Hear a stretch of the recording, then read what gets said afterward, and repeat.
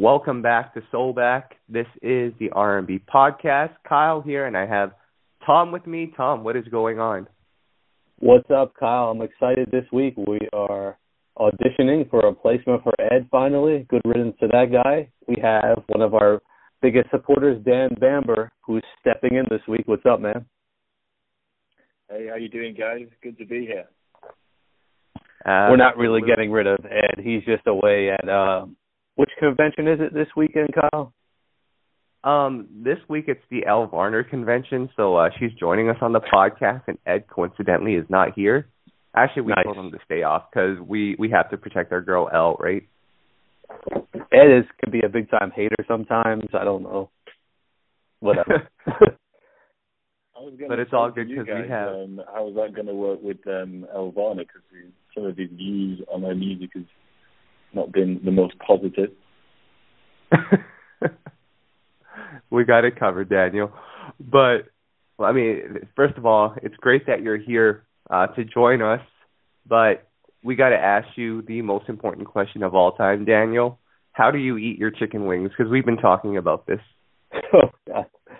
I got to say, guys, I was fairly disgusted at Tom's approach to eating chicken wings. What? I will chew the bone. I will chew the bone. Ew. Getting every last Savage. morsel of that wing. Nasty. That sounds like barbarian type of eating, like caveman style right there.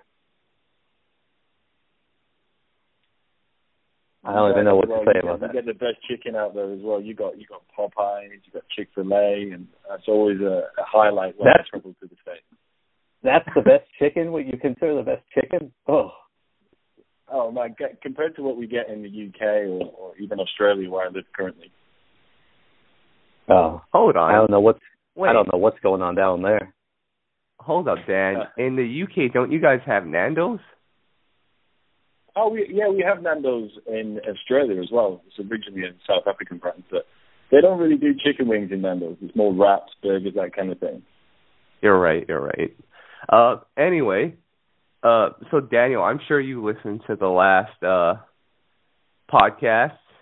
Tom, I think you missed out on it, but Ed actually explained why he thinks you eat chicken the way that you do, so we need to verify this. Okay. Pretty much what he said is you don't like eating the part of the chicken wing that you touch. So I guess when you're grabbing onto a chicken wing, you're holding on to a part of it. You don't like biting into that piece after, maybe for like sanitary reasons. Does that make sense? Kind of, but not really. I mean, it's just not a clean situation, you know? Like, I like eating a piece of grilled chicken because you eat the whole thing. With a chicken wing, you don't know what you can eat on there. There's fat in there. There's, like, pieces of muscle. I don't know what's in there. Pieces of chicken bone. I'm just trying to eat the outer portion, which I know is edible, and keep it moving, guys. The question is, why are you eating chicken wings if you don't like all the sinew? That's what I'm saying. That's what it's about, right? I don't eat chicken wings that much, to be honest, so when I'm forced to, because my wife loves them, I'll dive in and try to be polite about it. I don't want to embarrass the family, you know, and decline the chicken wings. There's nothing polite about eating chicken wings. Oh, man. I know. Yeah, and the next time we're in Australia, we'll take Tom to, like, a vegetarian restaurant. I think he's banned from eating chicken at this point. Well, the next time, have you been before? We have not. No. There you go. Well, you're welcome. Come to Melbourne, most livable city in the world, officially. Yeah, I've heard that. What's good. the biggest type of music down there? I mean, the local music scene, there's a lot of independent stuff down here. But the good thing about living in a city like Melbourne is that most of the names come out here. I've been to see in the last few months. I saw Van Hunt the other week and Eric Roberson a few weeks before that, and Anthony David. So, yeah, it's good for that kind of thing. I can just pop over to a little jazz club and see these guys perform. So it's ideal. Pretty cool. Cool. So I'm going to give a quick shout out here, guys, to our boy Boom Boom Caesar, Tom, who I know we were going back and forth with on Twitter Dan, I don't know if you follow our Twitter, but pretty much we got into a conversation about Ciara, and there's a lot of people out there calling Ciara a legend or a future legend, which I beg to differ. However, Daniel, today's topic is not about Ciara. It's about your boy and the guy that you've defended more than anyone I've ever seen on the website, T-Pain. If Ed were here right now, he would be yelling. What is your love with T-Pain? I'm disappointed Ed's not here because I would love to have this conversation with him. I got to get it straight with you guys. I'm not saying I'm the biggest T-Pain fan. That's not the case. I have one of his albums. I appreciate what he does, and I know that Ed defended this a lot. But he is a good musician, and yes, he's proven his ability to sing in some of his YouTube videos. Yet we know his output is largely auto-tuned. But I think there's a place for T-Pain, and I think it's harsh to blame him for the demise of R&B. I mean, one person cannot be responsible for the demise of R&B. And if you look at his albums, he put a lot of people on, like, he's had Musiq Soulchild on his album. Who else is he? I think he's had Bilal on one of his. Maybe. I didn't even know about that. That's gross. Who was it? It was Bilal, that was it. He had Bilal on one of his albums. So, he put him back in. He's inviting people to get involved. And he's still doing some good stuff now. I see some of his recent stuff on YouTube is very good, but, the fashions have changed somewhat, so he's not getting the play that he used to get. But he's a good dude as well, and there's not many of them in the music industry. Wow. Is this Musiq Soulchild and T-Pain song good? Because now Tom's curious. Oh yeah, it's a great song. It's called Reality Show. It's on his Three Rings album. Great song. It's got the Musiq Soulchild and it's got Bilal on the same song. Wow, I must have missed that T-Pain album along with every other T-Pain album. Sorry, guys. That's his good album. I Can't Believe It and Chopped and Screwed was on there. Good album. Listen, Kyle. More importantly, though, we got to revisit the Ciara thing. I'm just disturbed to the fact we're having a nice civil discussion with our Twitter followers and supporters. All of a sudden, you get these people coming out of nowhere who just sit on the internet all day searching Ciara's name to see who says anything remotely negative about her and start attacking you profusely. So we just got hijacked and ambushed out of nowhere. We didn't even say anything negatively. We just made some commentary on some facts. And all of a sudden, boom, there's like 50 people attacking us. That's crazy. People just search her name all day. Yeah, it's one of the craziest things ever. Stan culture is at an all-time high, and it's interesting, Dan. I'll pass it on to you, but I just want to add, we support all of our artists. Sometimes it does seem like we're harsh on Ciara, but really it's fueled by the Stans. But the last comment I saw, which was from Boom Boom, and everyone's entitled to their opinion, but he pretty much said that Ciara will go down as a legend, but Ne-Yo won't. I kind of feel like it should be the other way around if either of them will go down as a legend, but how do you feel about that? Do you think that ranking is correct? Because I don't think it is. No, I totally agree with you. I mean, for me, Ciara, she had a little time with, the Queen of Crunk and all that kind of business. And it was of its time, but, I mean, since then, how many genuinely classic songs has she produced? I can't think of many. You look at Ne-Yo, he has a consistent, high-quality output. He writes for other people. I think Ne-Yo is very, very underrated, and he does not get the credit he deserves. Whereas I hate to say it because I don't want to give anyone any, bad comments, but I see Ciara as a bit of a gimmick that's got a bit old.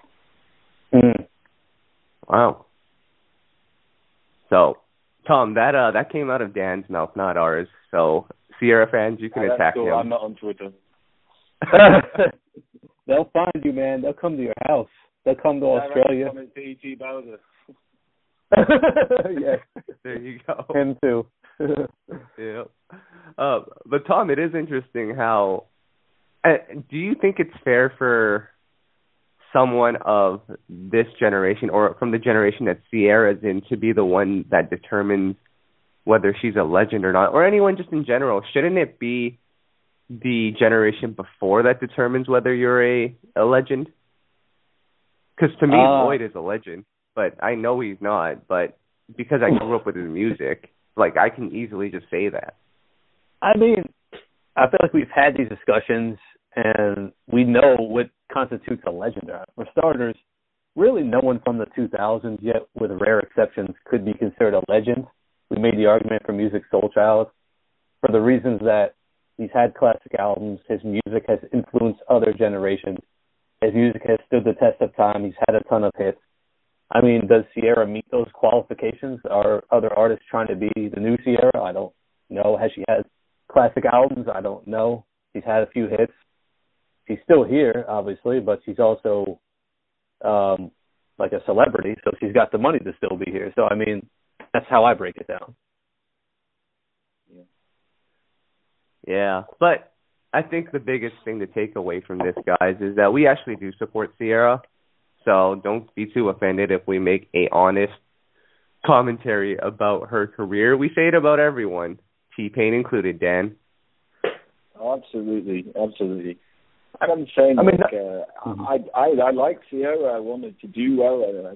Like every artist, you want the best, but I can't say I've really been into her music for some years now. And that could be a personal taste thing, you know, but it's just that I'm not checking for it at the moment. Well, Tom, let's go into T-Pain's discography of songs that you do know, and you and Dan, I want you guys to let me know if these songs are actually good. And then we'll see if Dan's Stand-Em comes out or if you guys are on the same page. Are you guys ready? Oh, God. All right. Tom, answer first on this one. Is the song Kiss Kiss by Chris Brown good? I actually like that song, believe it or not. It's catchy. We'll go with yes for that one. Yeah, great song, even better video. I didn't say great song. I said the song is catchy. So calm down over there. I'm just trying to raise it up a bit. All right. This song possibly contributes to like the death of R&B, or at least to Tom. Blame It on the Alcohol by Jamie Foxx. Man, that's one of the most disappointing songs of the past decade. It probably ranks up there with Trey Songz as Say Ah for me, and like some of the worst songs we've heard in R&B in a while.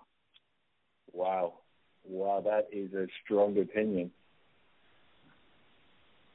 Would you disagree? I really like that song. I think it was I'm not going to say classic for its time, but it was a well-played song at the time, and it's definitely a song that I like, for sure. Someone cut this guy's mic off. All right, last song. Bartender by T-Pain. Tom? Is that song where he goes, "Can I buy you a drink"? No.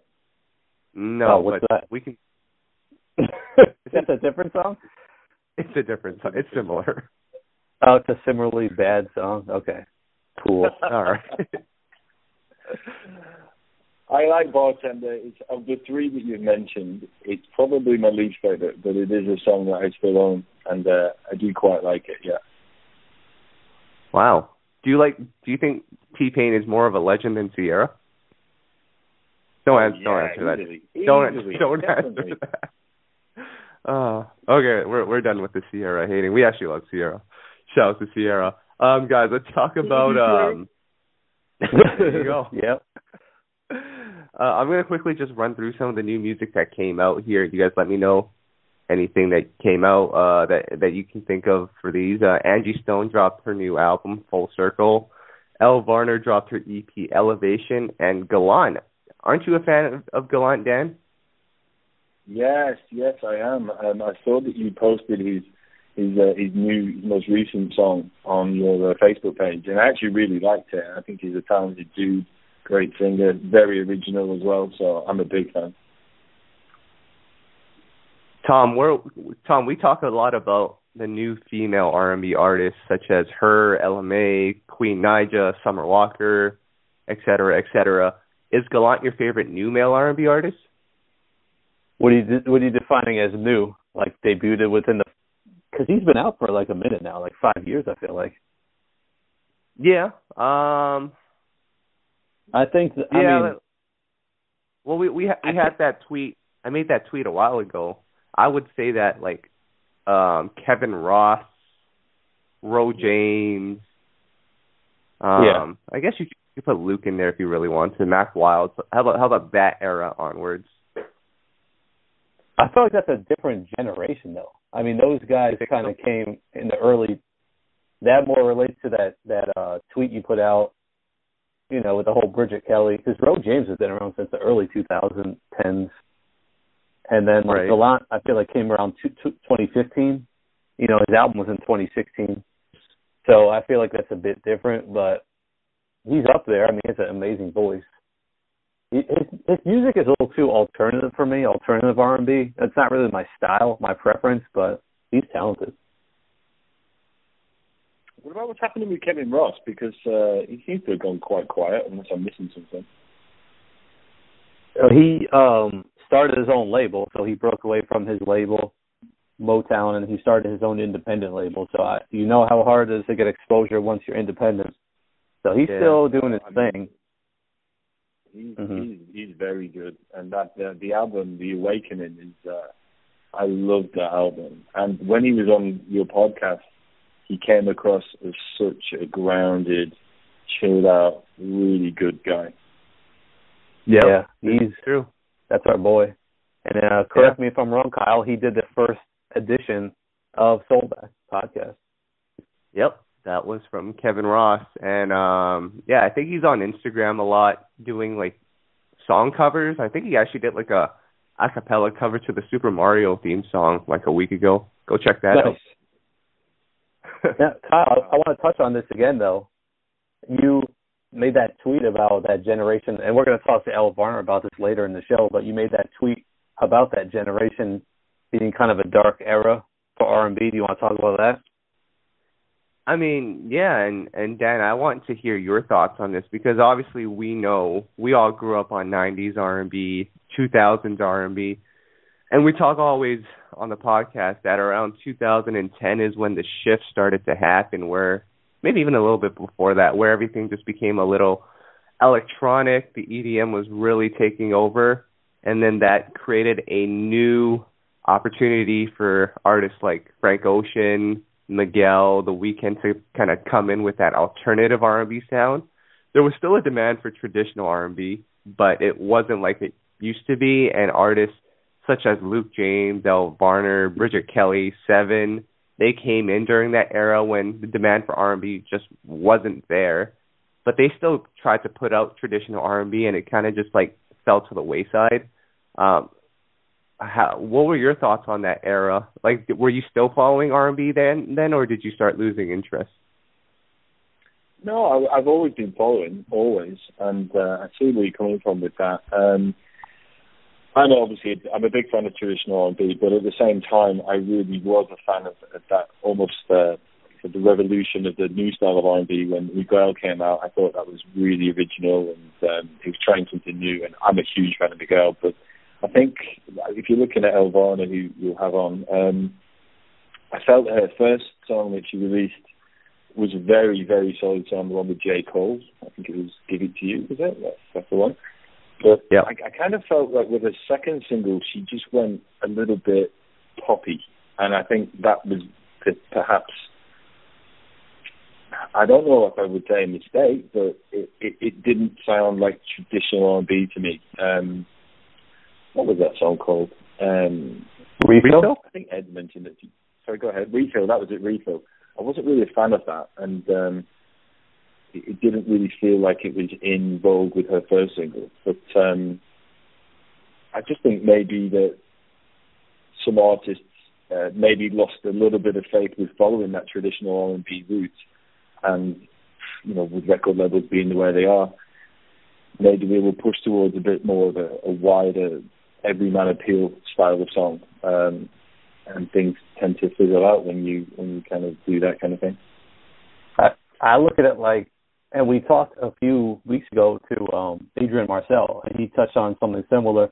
A lot of times the label dictates what comes out and what sound you're going to come with. So we can't.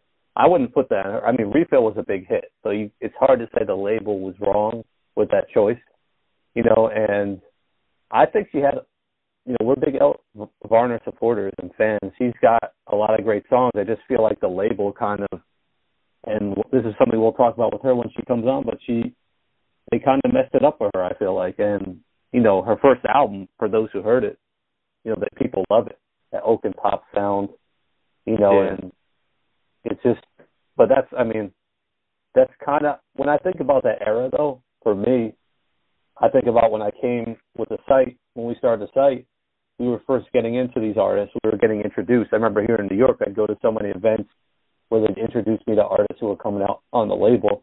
And now looking back, I can see how many of those artists never made it. Like, it's crazy to think about. I was thinking I was going to see the next big R&B star, and most of them never even came out, but mostly because of the way the industry was going away from R&B. Yeah. So shout out to artists who have been able to make it through. I mean, Elle Varner's still here. She's still on the label. You know, E1. Yeah. A lot of her peers are gone. And I think about Marcus Canty a lot. You know, he was signed to Epic and L.A. Reid. And I haven't heard from him in like 5 years, you know, and he was supposed to be the next big thing. I think about what Sylvia Rhone had, and she was introducing a whole bunch of different artists. None of those really ever came out. It's crazy. Yeah. It's a crazy time, but I mean, we got to keep it moving. We have a new batch of R&B artists, and they definitely have more of an opportunity than the last generation did, and I think they're taking advantage of that, and they're doing well. But I mean, I'd like to see another album from, like you guys said, Kevin Ross. I know Ro James has been, I don't want to say he's been on the shelves, but it's been a while since we've heard from him. He's dropped a couple of singles. Hasn't really stuck yet, but we're hoping for the best. But, guys, I want to switch gears a little bit. I talked to a well-known producer. I'm not going to say who it is. A well-known producer who works extensively with one artist.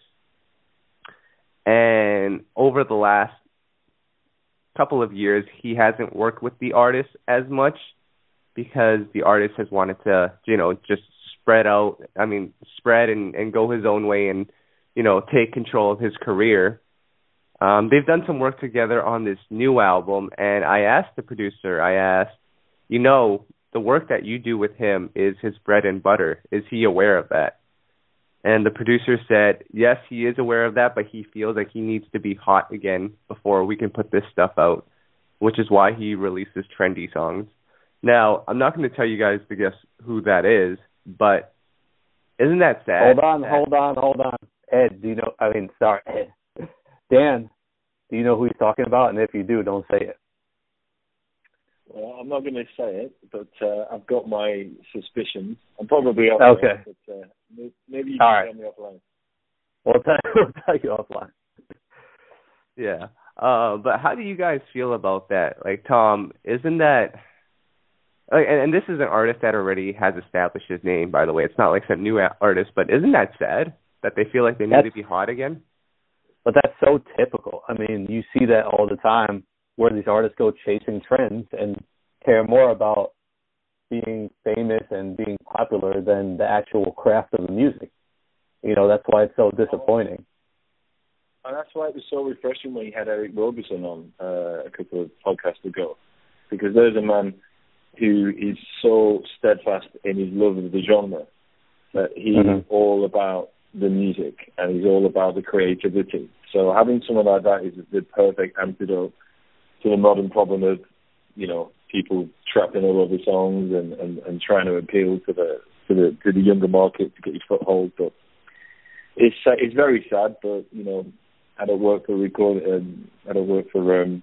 I don't work within the industry, so I don't really know the internal workings of why this happens. It's just as a fan, I just find it a bit frustrating.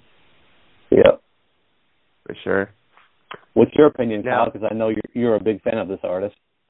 Yeah, I am, and I've followed this artist since the beginning of their career, and you can tell when an artist goes out of their way to make a trendy record.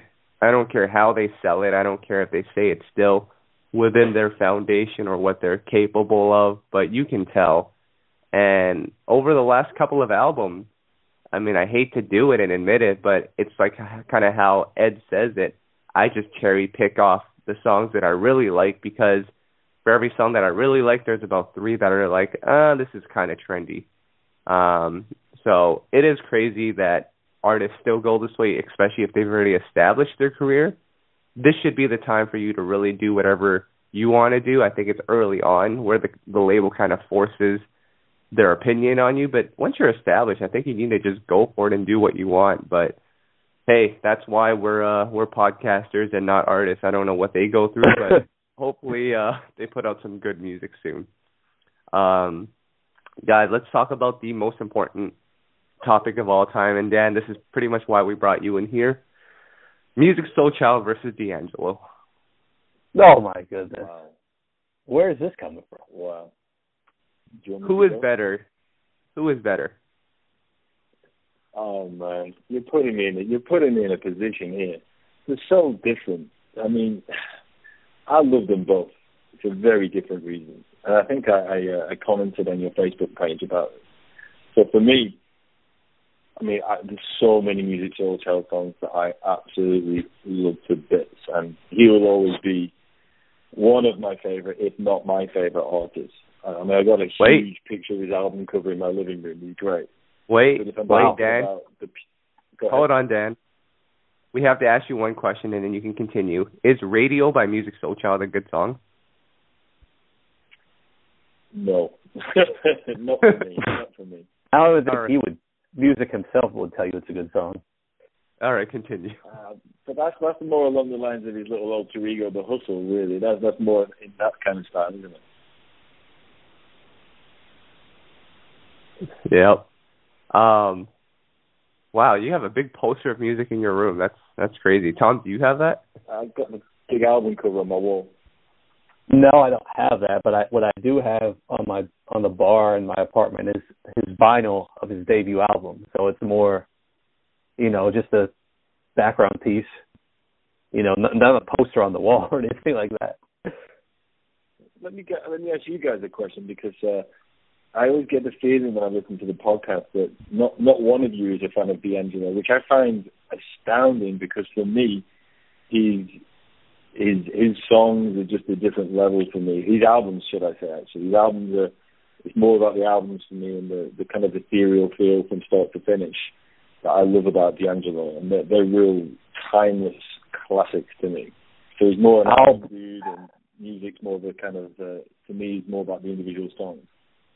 I'll break this one down, Kyle. Take a seat for a moment, all right? All right. Brown Sugar, obviously, timeless classic. One of my favorite albums of all time. One of the best R&B albums of the 90s. Influenced the whole, neo-soul artists like Musiq Soulchild. There probably would be no music without D'Angelo. Let's get that clear. But after that, to me, his career has been a disappointment. And I don't like Voodoo. I think it's highly overrated. People call it a classic. I don't know how. I don't think there's many good songs on the album. I thought Black Messiah was extremely overrated. It feels like an unfinished project. And I feel like we're still holding D'Angelo to this high standard of his first album, just like the same we do with Lauryn Hill. We hold them as legends. However, if they had dropped 5 subpar albums after the first album, which neither of them chose to release anything really, we probably wouldn't even look at them like we do now. So that's my strong opinion on this. I actually think that Voodoo is easily his best album, and it's in my top 3 albums of all time. Easily top 3, if not number 1 for me. One of my, maybe Songs in the Key of Life, Stevie Wonder, obviously, but Voodoo for me is an absolute classic, and it's definitely got a big place in my heart. But I think hold on, let me ask you a question. Let me stop. How old were you when you heard Voodoo? 18. So would you say that had a big impact at that time in your life? Yeah, more than likely. More than likely. Yeah. Okay. Say, all right. Albums can be a time and place. That was my point. Maybe for you, because that's a big time when people hold albums near to themselves around that age. I'm just saying. Maybe. Tom, I see where you're going at with that too, because I think the true test for whether an album is good or not, personally, is not when you listen to it as as it comes out and you think it's good. It's when you can go back and listen to an album and still realize it's good. Like, I can go back and listen to Toni Braxton's first album, and I can undeniably say that it's a good album. I don't think if somebody that was born today went back to, Sierra's third album, I don't think they would say the same thing. Again, not a disrespect to Sierra. It was just an example, guys. Calm down. But I don't know, because, Tom, if an R&B fan who had never heard Voodoo listened to it today, do you think they would like it, or is it super weird? Well, I tried to listen to it again recently, actually, the past month or two. I played it 5 times in a row. I'm like, what am I missing here? It was around the time we had that discussion on our Facebook page. I still couldn't figure it out. And let me tell you, Dan, I go to so many events, or I have been to so many R&B events and stuff. I never hear any songs from this album played, with the exception, obviously, of Untitled, which is one of the most covered songs and played songs I hear. No one ever plays any other song from this album, ever. So to me, I think that's exactly the point that you're missing, is that you talk about songs and you talk about individual songs. When I think of Voodoo, I don't think of individual songs. I think about the piece from start to finish, how it flows, the feeling, the musicianship. It's not about the individual songs for me. It's about the piece as a whole and how it flows. And I think if you talk to any fan of the album, they'll pretty much say the same. I get your point. I'm not agreeing with you, because to me it just doesn't have. Austin thinks it's a piece of genius that's good enough for me.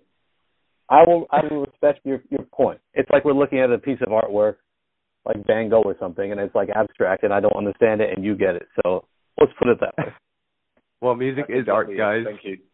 Argument over. Music is art. We're allowed to think like that. It is. Yep. All right, Daniel. Wait, hold on. Daniel, what about Black Messiah? You didn't comment on that one. Black Messiah, same principle in that. Actually, I think there's more singles, more individual songs on Black Messiah that stand out as individual pieces, perhaps, than Voodoo, and it's still a very good album. But of the three, it's not, obviously, Brown Sugar is a classic, Voodoo is a classic. Black Messiah is still a very good album. But when it came out, it was like 2015 when it came out? I loved it. I absolutely loved it. I've been waiting so long for new music from D'Angelo. So I wasn't disappointed at all when it came out. But it's not as good as Voodoo or Brown Sugar. It's still a very good album. All right. Tom, I can now use Dan's excuse for, like, Jodeci's last album. I can just say, it was a piece of art. It's not going to be appreciated by everyone. All right, let's use that. We'll go with that. We have one more question for you, Dan, and then we're going to just quickly wrap things up so we can bring in El Varner. But how does a guy from Australia know so much about R&B? Well, I'm not from Australia. I'm originally from the UK. I moved over here when I was 30. But okay. I get asked this all the time of my friends, because not many of my close friends are huge kind of R&B soul fans. But I think it was in my teen years, I got really into Blackstreet in my teen years, and it just went from there. And I was going to all the club nights and going to see various kind of R&B DJs, and it just stuck with me, and I became obsessed with the genre hip hop as well, kind of UK hip hop grime, that kind of thing. It's all within the same ballpark. And then I just got more and more obsessed. And if you remember in the kind of late 90s, early 2000s, when R&B was very trendy and quite populist, I noticed there's a lot of people into it back then who since, they've really not followed it through, they've not stuck with it, whereas I just stuck with it and just got so much from it. And then when I found your podcast a few years ago, I was so thankful that there's other people out there who are as passionate, actually way more passionate than me. So I really rely on you guys to keep me on the pulse, and I think like I can speak for probably most of your listeners. You're an absolute godsend. I don't know where I'd be without you guys and your posts and putting me onto new music. I think it's some of the best new music I've downloaded over the last years is pretty much 100% being from finding out through the podcast and Ed Soul and Stereo website. So, yeah, you're a real godsend. I'm not leaving it now. I've stuck with it this long. I'm not turning my back on it. We really appreciate that, man. We just try to be a voice for some of these artists who really just need some extra help to reach the masses, and we're grateful that we've been able to achieve that. Yeah, absolutely. So, Dan, before we get out of here, then Dan did bring up a very cool point about that late '90s, 2000s era where R&B was like the hip thing, the trendy thing for everyone to like. You remember those times when everyone loved R&B, right, Tom? Oh yeah, R&B was pop, we like to say. Yeah, those are the good old days. And yeah, Dan, you're right. A lot of my friends who probably grew up listening to like 112, Dru Hill, et cetera, they probably just loved the singles, but now they don't even bother with R&B. It's kind of sad, yep. But hey, you know what? Following a genre is a lot of dedication. I'll tell you that. It's a lot of work. Yep. Oh, yeah, you guys are proving that every week. Yeah, absolutely. So we have one play of please for this week. It's to the Sierra. No, we're not going to make fun of the Sierra Stands. We love them. But, guys, I think that's it for this week because, Tom, we got Elle Varner coming up. But, Dan, is there anything you'd like to add on before we get out of here? No, I've really enjoyed it. It's been good to chat with you guys and finally get this T-Pain business out in the open and the D'Angelo Music Soul Chart thing. But I have to say this year has definitely been a marked improvement, I think, from last year in terms of R&B. I've definitely been noticing that. Was it last year? It was getting a bit bleak at one point last year. You guys were really struggling to get kind of end of the year countdown. Was that last year or was that the year before? No, I remember last year being pretty sad. Tom?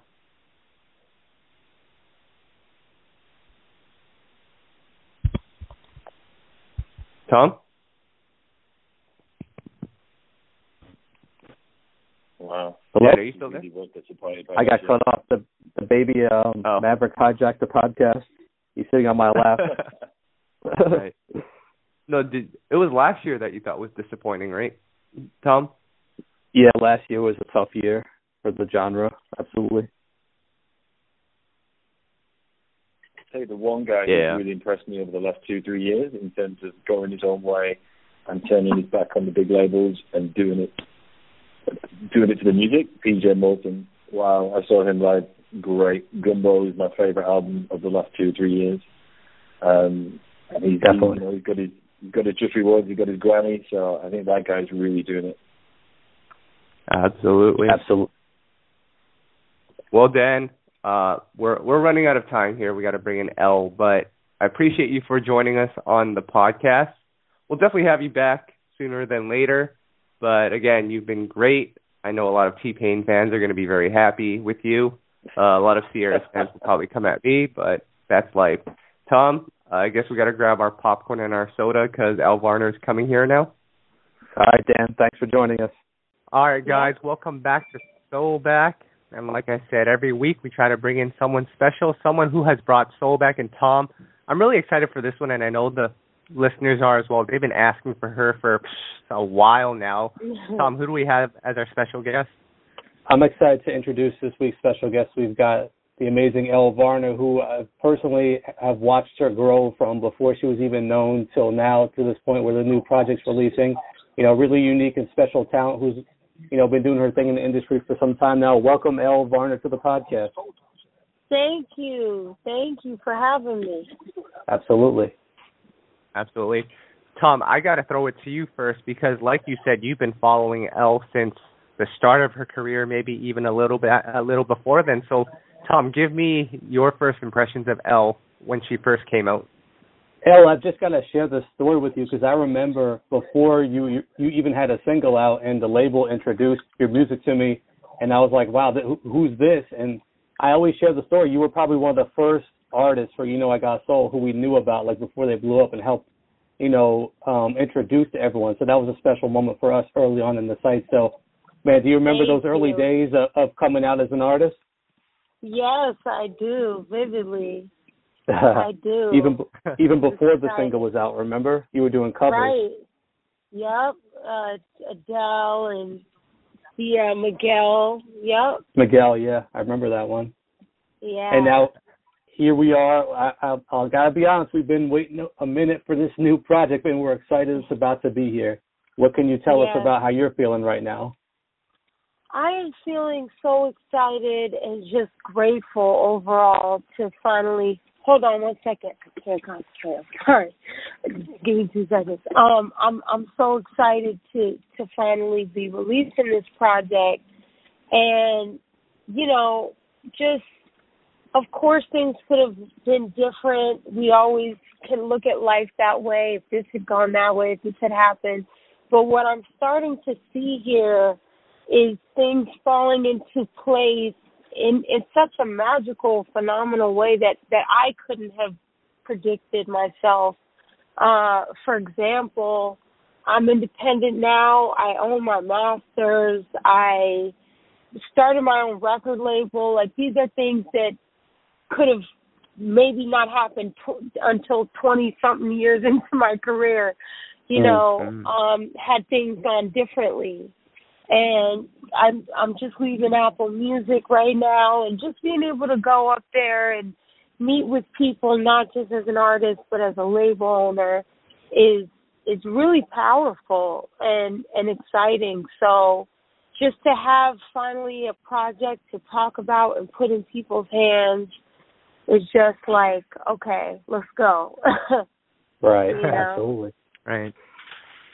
Now, Elle, you got to break it down to us in terms of that period after your debut album, because I'm sure a lot of fans have been asking, where's the music, and that went on for a certain amount of time. So what were your feelings like when the fans would ask you? Because that can't be easy to tell them you got to wait. Right. Well, I mean, it's been a learning process.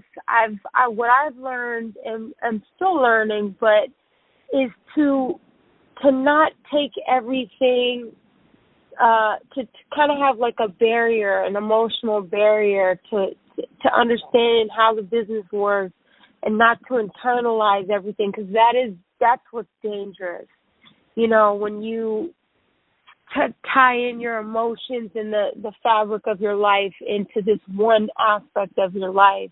And I experienced that for some time. What saved me from that was just going back to the basics, which is creating, getting back in the studio, writing songs. That's what you can't take that away from me. No one can take that away from me.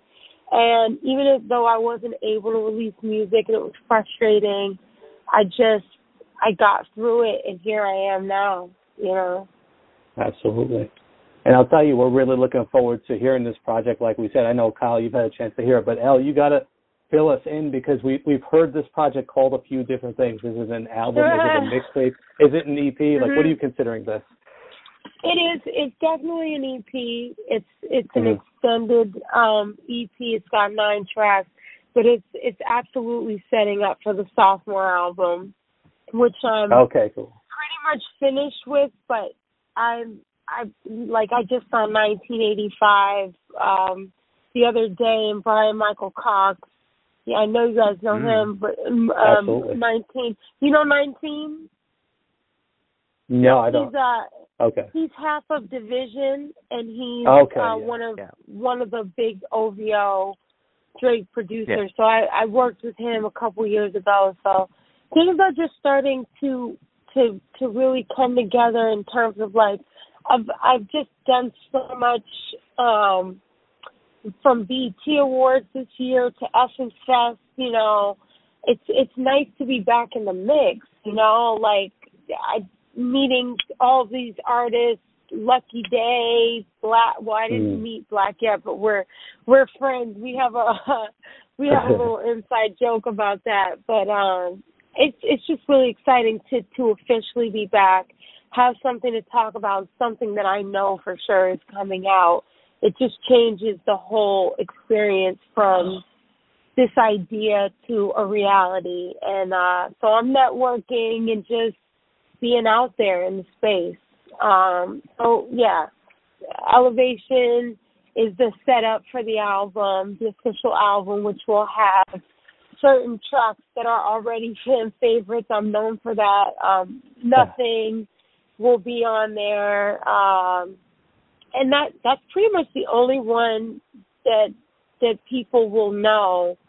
Other than that, the rest of the number one song is on Elevation. That was another fan favorite. So cool. Yeah. So, Tom, like you mentioned, I did get a chance to listen to Elevation earlier today. I went through the whole thing, and I gotta say, on the record, "Wishing Well" with Rhapsody. It's funny because a couple years ago you put out songs like "F It All" and "Cold Case," and that was like that angry Elle Varner time period. And now "Wishing Well," that's such like a self-reflective, like you're letting you're wishing them well, even though they may have done you harm in the past. Just talk about the change in mentality there. Well, thank you for pointing that out, and that literally is why this project is called Elevation. It's not just a cute pun on my name. It's like that all that baggage and all that anger and disappointment was bringing me down, in so many ways. And the fact that it's called Elevation and it is such an uplifting message, and I'm in such a better place. I'm happy to share that. And I said this earlier, honestly, I'm glad. Well, I don't know if I want you to quote this, but of course, 4-letter word would have been great if it had come out, but now I don't have to be defined by such a hurt project. Like, I was hurting badly, and I love the songs, I always will, but I don't have to define my second album by that level of that particular emotion. I think my music has always uplifted people in some way and struck a chord, so I'm happy to be doing that. So I'll tell you what, Elle, man, we were so happy to see you land on your feet with E1, a label we worked with throughout the years extensively. They have so many dope R&B artists that they make great signings.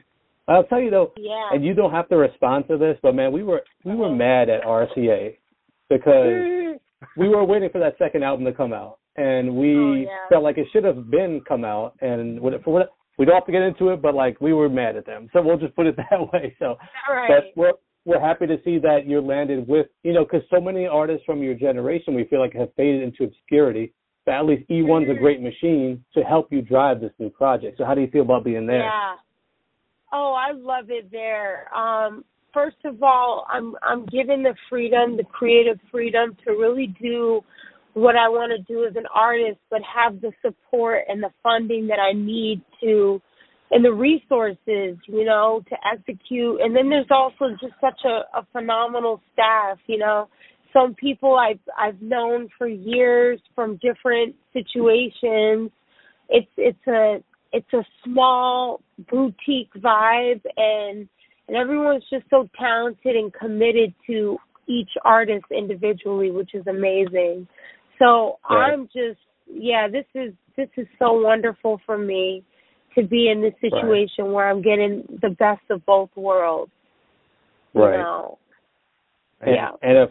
And of course, you wish RCA well, right? Oh, I wish them well. I wish them nothing but well. No, I really do.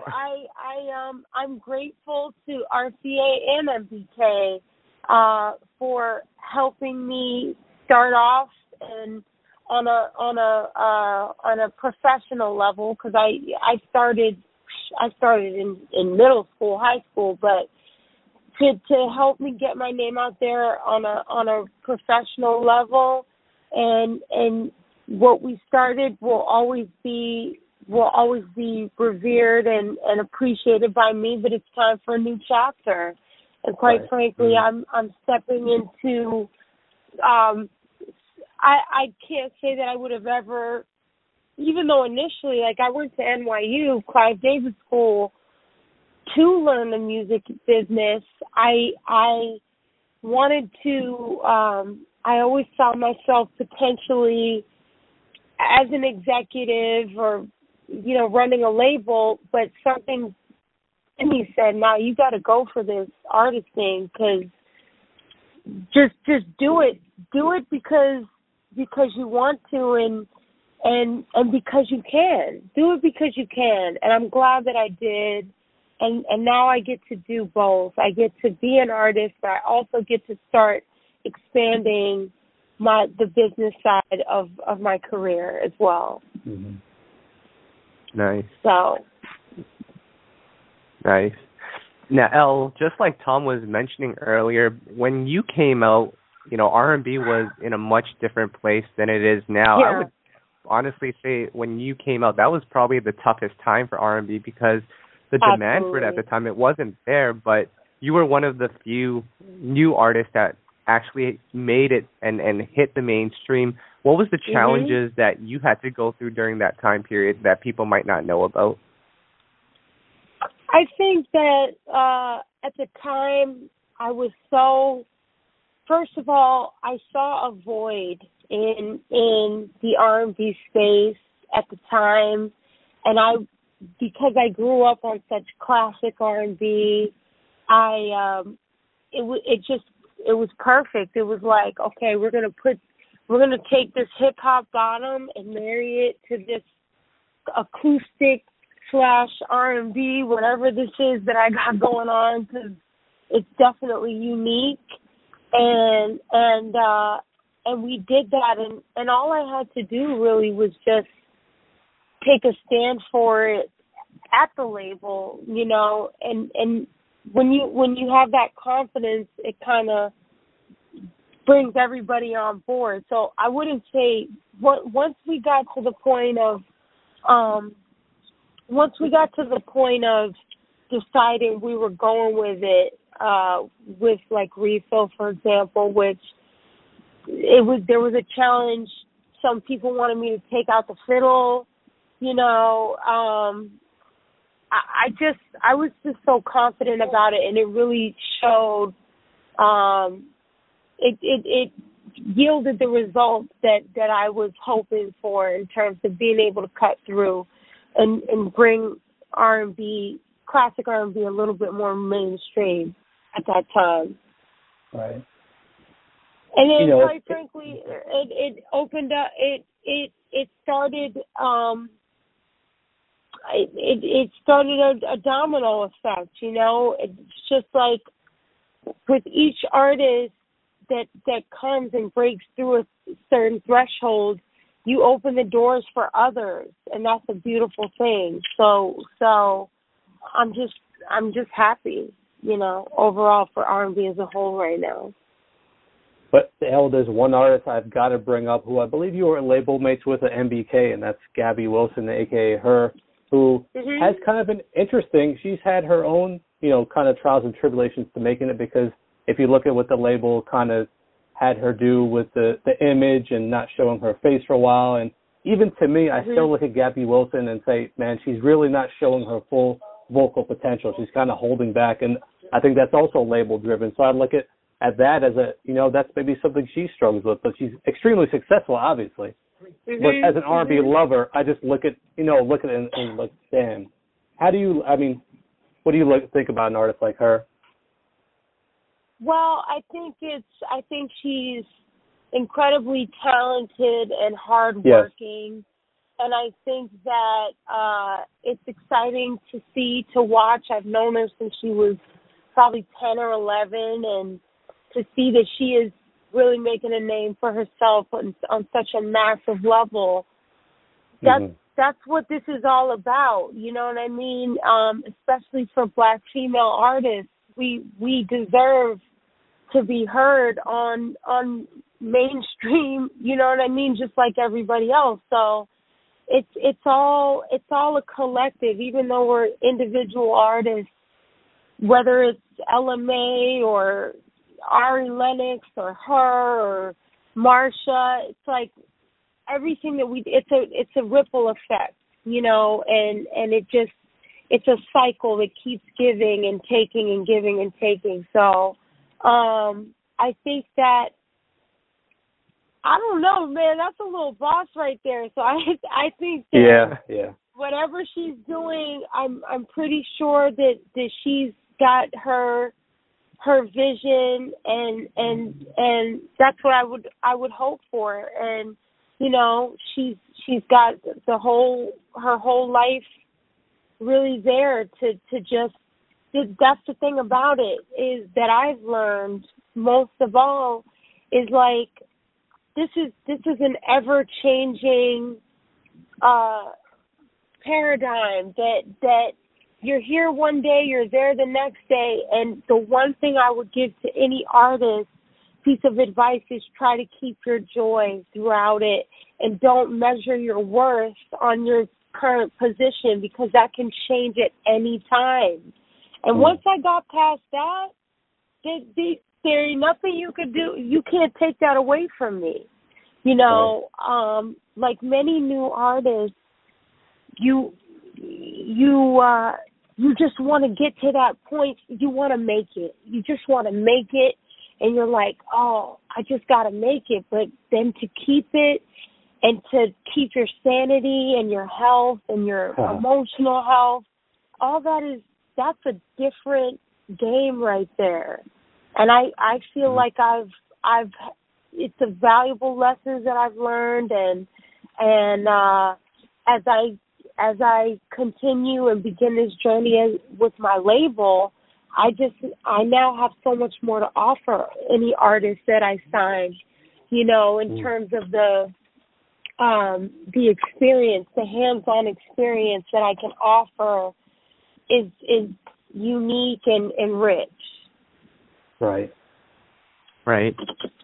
And shout out to her. I've met Gabby a couple of times, and she's super dope. But Elle, I want to get back to you for a second with your projects that you have coming up here.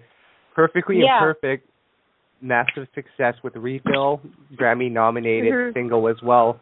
So with this new project and future projects that you have coming up, how are you going to measure the success, being that now you're independent? Like, do you still look at it the same way you did when Perfectly Imperfect came out? Oh, definitely not. I mean, the thing is, a lot of that, there's a certain level of success that's almost guaranteed with a certain amount of money that's spent on a major campaign. You know, the budgets are endless. It's just a different thing. What I'm building now independently is, it's not something that yields the most immediate return, and that's completely okay. We don't know what's going to happen. It could, one of the singles off of this could blow up, but it might be the next project that blows up, or the one after that. But the most important thing for me is that I finally can stop talking about it and have it out. I can tour now because I have new music, and I can just continue. If I want to drop another album on July 25th, I can do that. That's up to me. So that's just the best part about it. Right. And then lastly, Elle, we're almost out of time here, but I got to ask you this, because it's a massive transition for you to go from major to indie, and it's not for everyone, right? The indie life, it's tough. It's a lot more that you have to do yourself. So when you had to transition over to indie, and that was a couple of years in the process, in the making, did you ever think about at some point giving up and figuring out something else to do? I would be lying if I said I didn't. Wow. I definitely started, and on the song Be Encouraged, one of the lyrics, I've been where you are so low, wonder why I'm here for real though. Like it's a little bit dangerous, the level to which I identified my my self-worth, not self-worth, but how much I validated myself by my exterior success. And you know, okay, I went to NYU, okay, I got nominated for Grammy, okay, I won a Grammy, okay, I'm on this, like, I'm on Elle magazine, like, okay, that's cool and all, but on a much bigger note, even if whether I'm singing to 5 people or 5,000 people, the importance of that doesn't change for me anymore. Like, I know that it might be one person that was there in that room that needed to be there. For example, perfect example, I just did a show at a college outside of Philly a couple of months ago.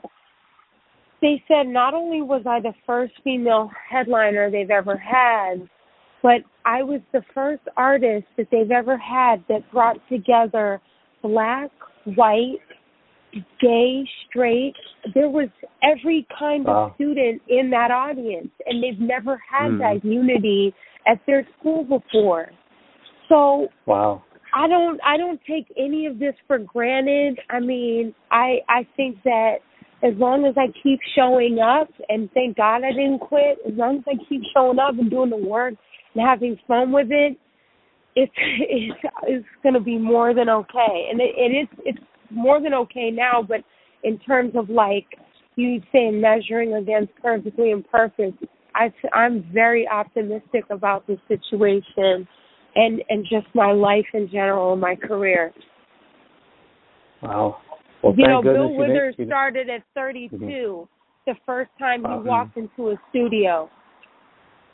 So, you know, Tina Turner was 44, I believe, when she left Ike and became the Tina Turner that we know. So all these things, if I can give anything to the people listening or reading this, it's like whatever field you're in, whatever you do, just make sure you're good with yourself. That's all you can control is your perception. You can't control others. You can't control your boss. You can't control your boyfriend, your girlfriend. You can't control none of that. So, you know, you are in control of your emotions and the way you choose to go through this life and how it affects you. That's what I've learned from this process, and it's invaluable. And yeah, elevation. That's dope, Elle. Thank you so much. And we're out of time. I just want to give 2 quick shout-outs, Elle. The first one is to Cape Verde. I know you're part Cape Verdean, and Elle, my wife is actually Cape Verdean. My son, who's 6 months old now, is half Cape Verdean, so I got to always show love to Cape Verde. Much love, much love. And the second shout-out is to your dad, who, you know, always holds you down. We've seen him perform with you in your band, you know, at your shows throughout the years. I believe he introduced you on this call, so always got to show him love as well. Thank you. I will let him know. I will send him that love. Thank you guys so much. Thank you so much again. Looking forward to the album. Best of luck. All right. Thank you.